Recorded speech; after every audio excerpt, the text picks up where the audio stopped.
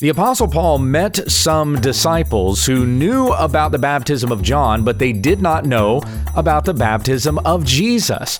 We must all be baptized into his name when we understand the text.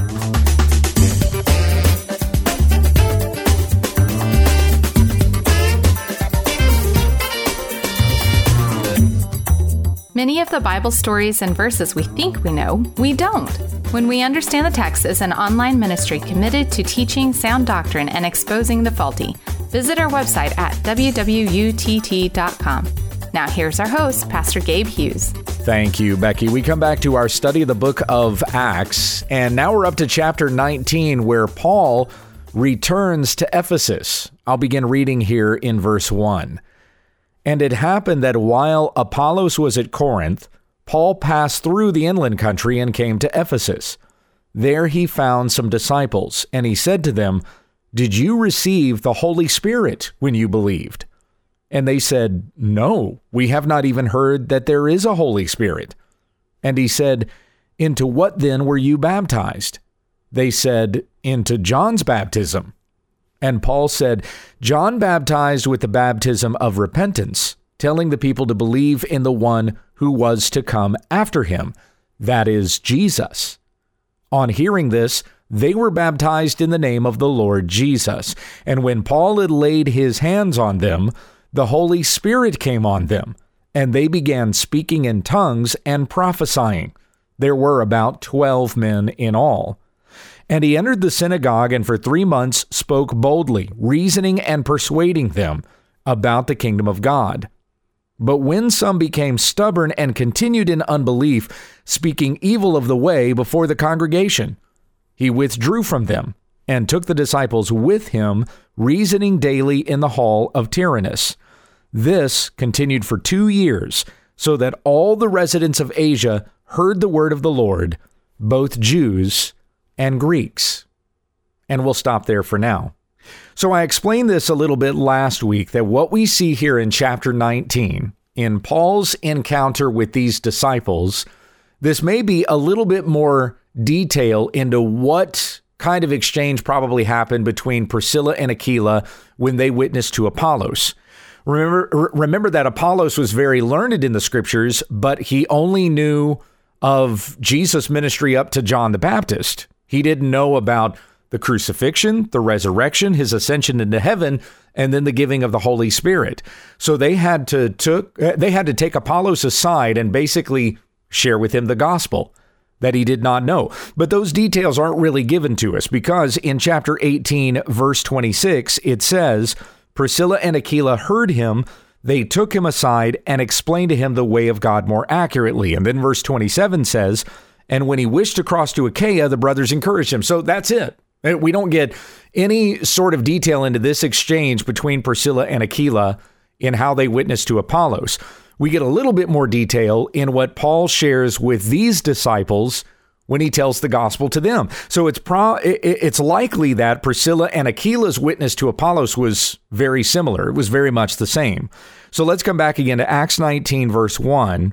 "And it happened that while Apollos was at Corinth," so he came to Ephesus. Paul was there in Ephesus.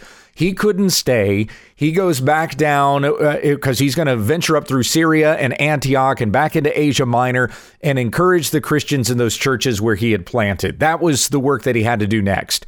So he couldn't stay there in Ephesus. He said, "If it's the Lord's will, I'll come back to you." He left. This guy named Apollos shows up, and he's an eloquent speaker, very competent in the scriptures, and had been instructed in the way of the Lord, and was fervent in spirit, spoke and taught accurately the things concerning Jesus, though he knew only the baptism of John. That was in chapter 18, verse 25. After Aquila and Priscilla visited with Apollos and shared with him the gospel, he left Ephesus and went back to Corinth. He went up to Corinth and was sharing the gospel there. So he became a more effective missionary after what Priscilla and Aquila did for him. Of course, he became more effective because now he was equipped with the gospel. And it says that the brothers encouraged him and wrote to the disciples to welcome him. So he goes up to Corinth, which was a pretty big deal. He was obviously competent enough in the scriptures and eloquent enough a speaker that they sent him to Corinth. That was a pretty thriving church. And apparently Apollos was a smart enough guy and well-knowledged in the scriptures and the gospel that they trusted him to be able to teach there in that church. So that's where he goes. He leaves Ephesus, goes up to Corinth. Paul comes back to Ephesus. This time he doesn't come by way of the sea. He comes by way of the land because he went back through that region encouraging the churches. So Paul passed through the inland country and came to Ephesus, and there he found some disciples. Now, it's possible that that word is used here to describe these men who are going to become disciples of the Apostle Paul, because that's certainly what happens. 11 of them, they begin following Paul. They go throughout Ephesus and the surrounding area preaching the gospel. But it's more likely that this word is used to describe these men who are already followers of Jesus, but they don't have the Holy Spirit. Why? Because they don't know the gospel. They haven't heard about Jesus dying on the cross for our sins, rising again from the grave, and whoever believes in him will not perish, but will have everlasting life. They don't have any knowledge or understanding of that, or that Jesus had ascended into heaven where he is seated at the right hand of the throne of God and is interceding for us on our behalf. They don't know that Jesus sent his Holy Spirit. What happened at Pentecost, they don't know about that. And that anyone who believes in Jesus is filled with his Spirit. They only know about Jesus up to the baptism of John. Why is that the extent of what they know about Jesus? Because they learned about this from Apollos. This was likely when Apollos was ministering there in Ephesus, and it was before Priscilla and Aquila had filled him in on the gospel that these men heard that testimony from Apollos. Then they went out from hearing Apollos preach, sharing the scriptures, sharing about John the Baptist, hearing about the baptism of Jesus, and they never went back to Apollos after he heard the gospel so that they could get filled in on the rest of this stuff. Now, Paul doesn't know Apollos yet at this time, at least as far as what we know, according to the story that's being told here in Acts. And so he comes to Ephesus and finds these guys who only know about Jesus up through the baptism of John. He needs to share the gospel with him. So like I said before, this is likely what Priscilla and Aquila had to do for Apollos. He wasn't a Christian either because he didn't know about Christ's death and resurrection and ascension into heaven. He doesn't know about Jesus coming back again. He doesn't know about the giving of the Holy Spirit, who is with us until Jesus returns. So Aquila and Priscilla had to fill the rest of that in for Apollos, and then he became a Christian. It says here that Paul baptized these guys. We don't get that kind of explanation between Priscilla and Aquila sharing with Apollos, but I would argue that it's likely that Apollos was baptized. We just don't have the details of that story because, again, back in chapter 18, verse 26, it says they took him aside and explained to him the way of God more accurately, and then we don't get any story after that. Then we jump right from them having to teach Apollos in the gospel to he wished to cross to Achaia, and the brothers said, sure, go. Well, there's a whole lot of stuff happening in between those two verses, in between verses 26 and 27, some details that aren't filled in for us. So what we have here between Paul and these men is likely more of that detail that would have happened between Priscilla and Aquila and Apollos. So Paul finds some disciples and says to them, did you receive the Holy Spirit when you believed? And they said, no, we have not even heard that there is a Holy Spirit. And Paul said, into what then were you baptized?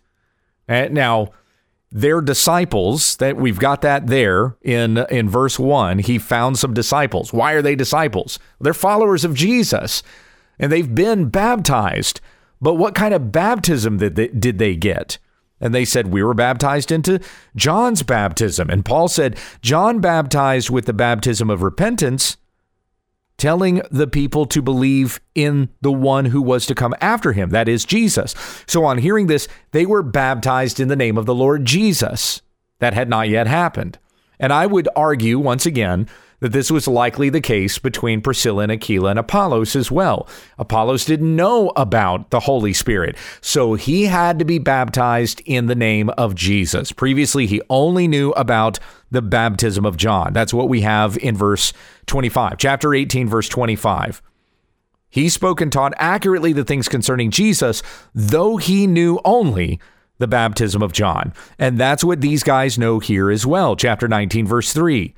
Paul said, "Into what then were you baptized?" And they said, "Into John's baptism." They only knew what Apollos knew before Apollos knew the gospel. But then after Apollos knew the gospel, they didn't come back to Apollos to hear the gospel. So they still only know the baptism of John.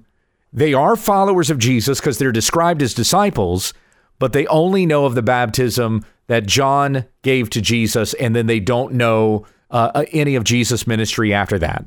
Many of the miracles, the things he taught, his crucifixion, resurrection, ascension into heaven, etc., etc. So Paul tells them that, baptizes them into the baptism of Jesus. Paul said, John baptized with the baptism of repentance, telling the people to believe in the one who was to come after him, that is Jesus. When John was baptizing, he was preparing people for the coming of Jesus. His baptism was to cleanse them, to prepare Israel, to wash them. It was symbolic in this sense because it was a cleansing to prepare them for the coming of the righteous one. They had to be washed, made new, made clean, so that they were worthy to be in his presence.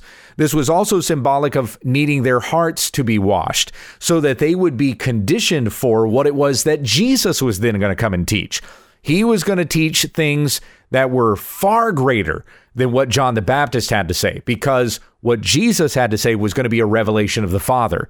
He was going to come and speak about the kingdom of heaven because he came from heaven. He was going to reveal to the people his Father who was in heaven because he personally knew the Father who was in heaven. He was going to speak of the Holy Spirit that he was going to send to them because that Holy Spirit was going to be sent by Christ himself. So there were much greater things that were taught by Jesus than were taught by John the Baptist. John was really the last prophet before the arrival of Christ. Jesus is the revelation of those things that John the Baptist talked about, and then some. For Jesus is the fulfillment of all the law and the prophets. So Paul fills them in on all of that. A baptism that you received was in preparation of the coming of Christ. But now that Christ has come, now that he has died and was buried and resurrected again, you need the baptism of Christ. Not a baptism in preparation for Christ's coming, but now a baptism with him in your sins and the resurrection with him unto new life. Once again, this is why Apollos needed to be baptized. Even if he had been baptized in John's baptism, he needed to be baptized again after hearing the message that Priscilla and Aquila shared with him, because he needed the true baptism. The baptism of Christ, which was a baptism with him in sin and risen again with him to new life. Those sins have been crucified with Christ. It is no longer I who live, but Christ who lives within me, as Paul had preached. So he baptizes these guys again. And upon baptism, upon being baptized into the baptism of Christ, into the name of Christ, when Paul laid his hands on them, the Holy Spirit came on them, and they began speaking in tongues and prophesying. There were about 12 men in all. Now, the reason they spoke in tongues here was to evidence, of course, that they had received the Holy Spirit, but this is not normative for all of us, because we've not seen this being normative throughout the book of Acts. There's only like 3 occasions where we see the Holy Spirit come upon a person and they demonstrate this Holy Spirit by speaking in tongues. There's only a few occasions where we see that in Acts. The reason why this is demonstrated here is because of the work that Paul is going to commission them to do. They're going to go throughout Ephesus. They're going to go throughout this whole region, sharing the gospel. In order to do that, by the power of the Holy Spirit, they needed to be able to speak in the multiple languages that were represented in this region. Ephesus was a port city. It was a very popular city. In fact, it was the most populous city in Asia Minor. There on that western bank of what is modern-day Turkey, you would go from Ephesus across the Aegean Sea over to like Athens, or maybe you would even go further out to Rome. But this was a major port city. And so there were a lot of different nationalities speaking a lot of different languages here in Ephesus. They had the gift of the Holy Spirit to prophesy in tongues that they might witness to those who spoke these different languages there in that region. This is not speaking gibberish. Like, oh, we have the Holy Spirit, so that wasn't what it was they started doing here. They were actually speaking languages, real languages of men. Anytime we're reading about speaking in tongues, that's what we're talking about. It's not anything else. It's never gibberish. It's never nonsense. It is speaking in the languages of men so that they might hear the gospel proclaimed to them and the prophecy that comes by the apostolic ministry. There were about 12 men in all. I think I said 11 earlier. Anyway, 12. So this is somewhat symbolic also of the work that Jesus did and called 12 disciples. Now, Paul has 12 disciples as they're going to go throughout this area sharing the gospel. I had mentioned back at the start of our study of the book of Acts that two men are most prominent in the book of Acts, and that is Peter and Paul. And what we see in both of these men are similarities to some of the things in the life and time of Christ. The reason for that is because all of us need to be imitators of Christ. We need to, in some way, be after our Lord and Savior and desire Christ likeness, that we might be more like him. Now, this does not mean that we all must go after 12 disciples, but one of the things that Luke is doing here as he's writing Acts is showing some of the parallels between Peter and Paul and Jesus, as these two men represent Christ and are preaching Christ and are imitating Christ. A lot of the persecution that they go through, some of the struggles that they have, the things that they have to endure, the fact that Peter and Paul are largely homeless. They just go from place to place sharing the gospel. Some of these things are meant to mirror the life and time of Christ. And so here, where Paul meets some disciples and brings them to Jesus through the sharing of the gospel, and they go out preaching, Luke is sure to tell us here that there were 12 men in all, because this is Paul, as an imitator of Christ, having his own 12 disciples. The Holy Spirit is upon them as they go out preaching the good news. In verse 8, he entered the synagogue and for 3 months spoke boldly, reasoning and persuading them about the kingdom of God. But when some became stubborn and continued in unbelief, speaking evil of the way before the congregation, he withdrew from them and took the disciples with him, reasoning daily in the hall of Tyrannus. This continued for 2 years, so that all the residents of Asia heard the word of the Lord, both Jews and Greeks. One of the things that we're seeing here is that Paul has an even deeper connection with some of the folks in Ephesus than he has had elsewhere. Nowhere else in the places where he has gone sharing the gospel do we have a description of him gaining 12 disciples and being as thorough in the preaching of the gospel to that region as he is right here.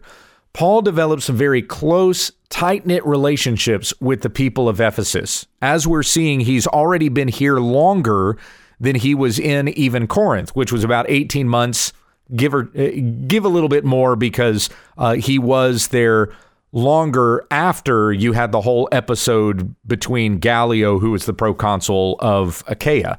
So he was there a little bit longer, but he's definitely spending more time in Ephesus than anywhere else. He has such a deep affection for this church by the time he leaves. And we get that from Acts, from the story that's told here, especially in Acts chapter 20, his last conversation with the elders there, and even the way that he writes to them in his letter to the Ephesians. You see just how much Paul has endeared himself to this particular church. We'll read more about that tomorrow as we continue in Acts chapter 19. Here we get to probably one of my favorite stories in the book of Acts, and that's the story of the sons of Sceva here in Ephesians. More of the adventures of Paul and his disciples in Ephesus as we continue our study tomorrow. But what we've read today, I think one of the things that is demonstrated to us today from Acts chapter 18, verse 24 through Acts chapter 19 through verse 10. One of the things that's demonstrated for us here is the importance of knowing the whole gospel of Jesus Christ.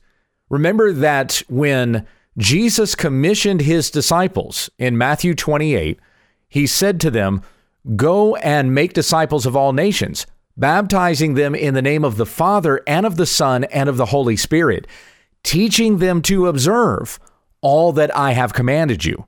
And lo, I am with you always, even to the very end of the age." So we must teach all that Christ has commanded. We can't just leave it up to, I've told that person about God. They need to know about Jesus. They need to know that God sent his son, who was born in the likeness of sinful flesh, who lived a perfect life. We need to teach them what Jesus taught, the things that he did, confirming, showing, demonstrating that he is the Son of God who has the power over all creation and the power over death itself. He died, giving his own life as an atoning sacrifice for our sins. He was buried. He rose again from the dead, bodily, and showed himself alive to over 500 brothers, over 500 witnesses, according to what Paul writes in 1 Corinthians chapter 15. He ascended into heaven before their very eyes. He is seated at the right hand of the throne of God, where he intercedes for us even now. He gave his Holy Spirit. All of us who are followers of Jesus are indwelt with the Spirit of God, that we might leave the old ways that we lived in, the sinful ways and the passions of our flesh, and that we might live a new life in Christ Jesus. Jesus is coming back again. We live as his kingdom people in this world in anticipation of his return. And these are the things that we must tell people about Jesus, so they will turn from their sin, put their faith in Christ, and so live, baptized in his name, so that they may also declare, "I've been crucified with Christ, and it is no longer I who live, but Christ who lives within me." Share the whole gospel. Leave nothing out. Love it from beginning to end until Jesus returns at the end. Let us pray. Heavenly Father, we thank you for considering our need and sending your Son to die for our sins. And I pray this glorious message of the gospel is cherished by us day by day, and we seek to live it out even in the righteousness of Christ that we must be pursuing daily as we grow in sanctification. Be with us today. Give us courage and boldness to share the gospel with others. In Jesus' name we pray. Amen. This has been When We Understand the Text with Pastor Gabriel Hughes. For all of our podcasts, episodes, videos, books, and more, visit our website at www.utt.com. If you'd like to submit a question to this broadcast, or just send us a comment, email whenweunderstandthetext@gmail.com. And let your friends know about our ministry. Join us again tomorrow as we grow together in the study of God's Word, when we understand the text.